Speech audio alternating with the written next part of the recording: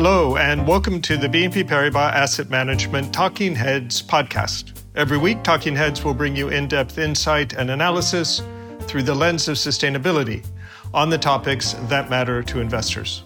In this episode, we'll be discussing infrastructure debt. I'm Daniel Morris, Chief Market Strategist, and I'm happy to be joined this week by Investment Director Stephanie Passet. Welcome, Stephanie, and thanks for joining me.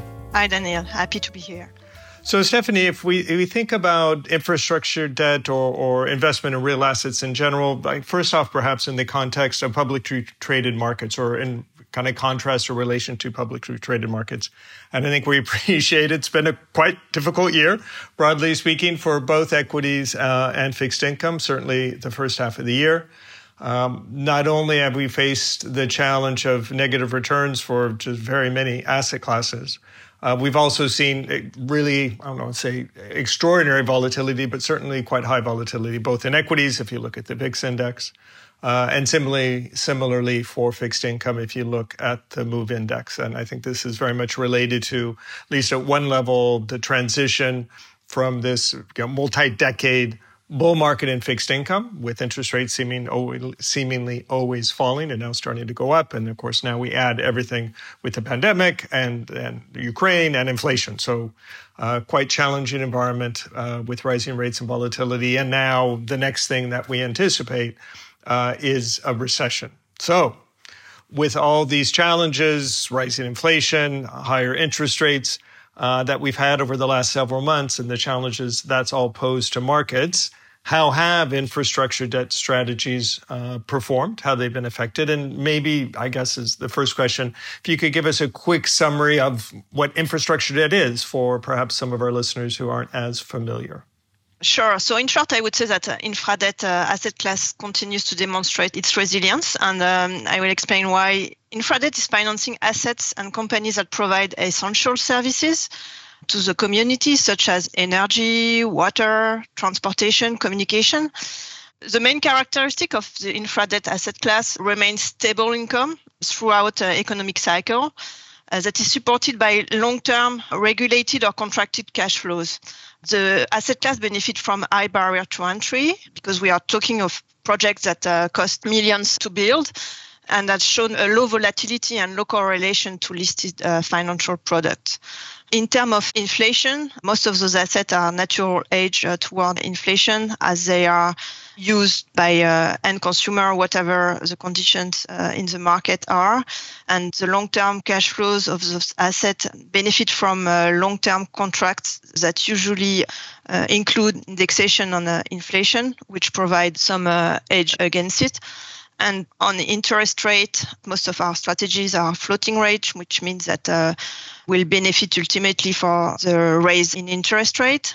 So those two specific and current concerns are usually well protected in the infra debt asset class.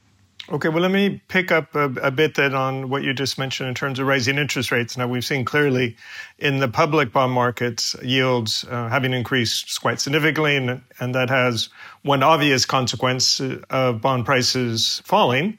But when we think, though, about publicly traded bonds relative to something like infrastructure debt, one of the appeals or advantages of infrastructure debt is the illiquidity premium that you got relative to government bonds when yields were low. But now that yields have risen, how does that affect the appeal of infrastructure debt vis-a-vis publicly traded bonds? Yeah, maybe one note on this is important to note is that infra debt itself is a very broad and diverse universe across sectors, as we mentioned, but also in terms of diversification that can be achieved through the debt capital structure, offering a various risk-return profile. So infra debt can range from senior secured debt, an operating company level, strong investment grade, to more junior type of debt, supporting, for example, acquisition financing or financing at holdco level. And this junior debt segment is worth highlighting in the current market as it is growing, and it represents an attractive opportunity for investors seeking yield, more yield. while seeking to maintain debt protection and lower volatility and risks than the one usually associated with equity. And in this specific subsegment of infra debt, we can achieve a yield that is still attractive, we believe. While senior debt might appear less appealing from a yield perspective, as you rightly mentioned, but is still attractive to investors looking for more stable and secure investment solutions. Okay, let's go a little bit more into, as you mentioned, the different sectors. As you pointed out, it's a very diverse asset class. Again, in an environment, high inflation, rising rates, what are the sectors that you find particularly interesting? A lot of focus has been put on the renewable sector and telecom in the past years, and we anticipate these two sectors to still be booming sectors in the coming months, with a lot of transaction in the back of energy transition and digitalization trends.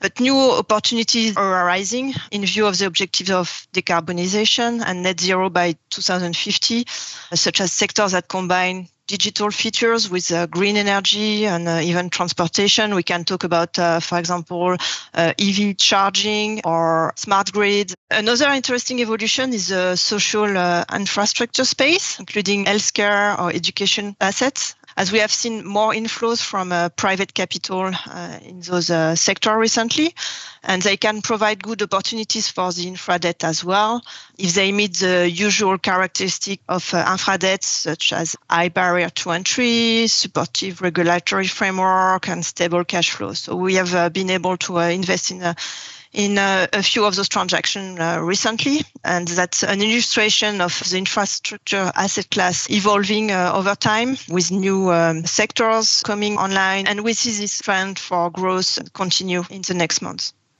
Again, we appreciate the environment that we're in is not an easy one, and with whatever opportunities we see in infrastructure debt, of course, there are risks associated with that. So what are the key risks you see to the asset class? And more broadly, what are your views on infrastructure debt for the remainder of 2022 and, if you dare, into 2023? It's true that the asset class is also facing a few challenges. I want to mention is a rise in the cost of raw material. This has a direct impact on the construction cost of those projects, which, as we mentioned, are usually huge capital cost deployment. And so for new infrastructure projects, it means that their price will increase and it will affect their overall return.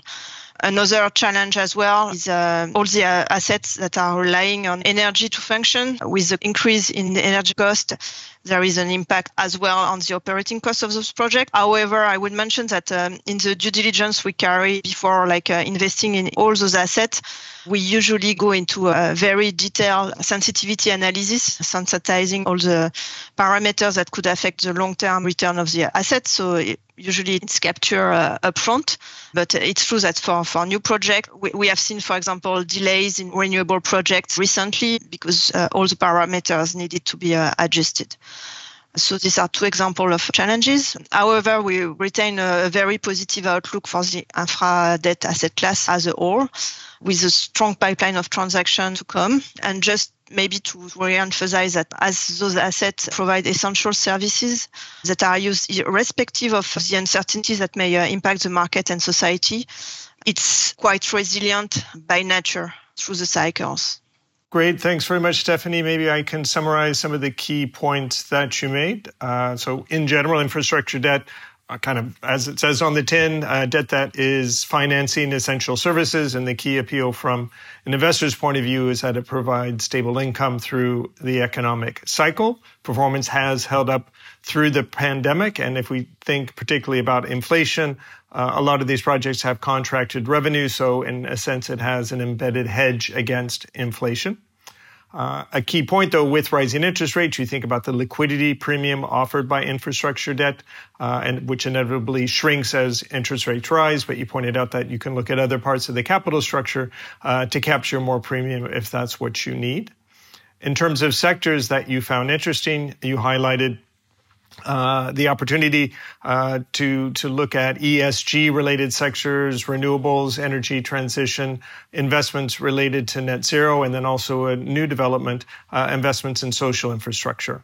In terms of challenges, you highlighted rising raw material prices, which clearly is important if you're building big infrastructure projects, and also just the dependence on energy in and of itself with rising prices. Well, Stephanie, thank you very much for sharing your insights on infrastructure debt. That's it for this week's episode of Talking Heads. If you would like more information, please reach out to your BNP Paribas Asset Management contact or check out our website, Viewpoint, for all our investment insights. We recommend subscribing to Talking Heads on your favorite podcast channel. You'll receive your podcast episodes every Monday afternoon. If you like the podcast, leave us a positive review and a nice rating.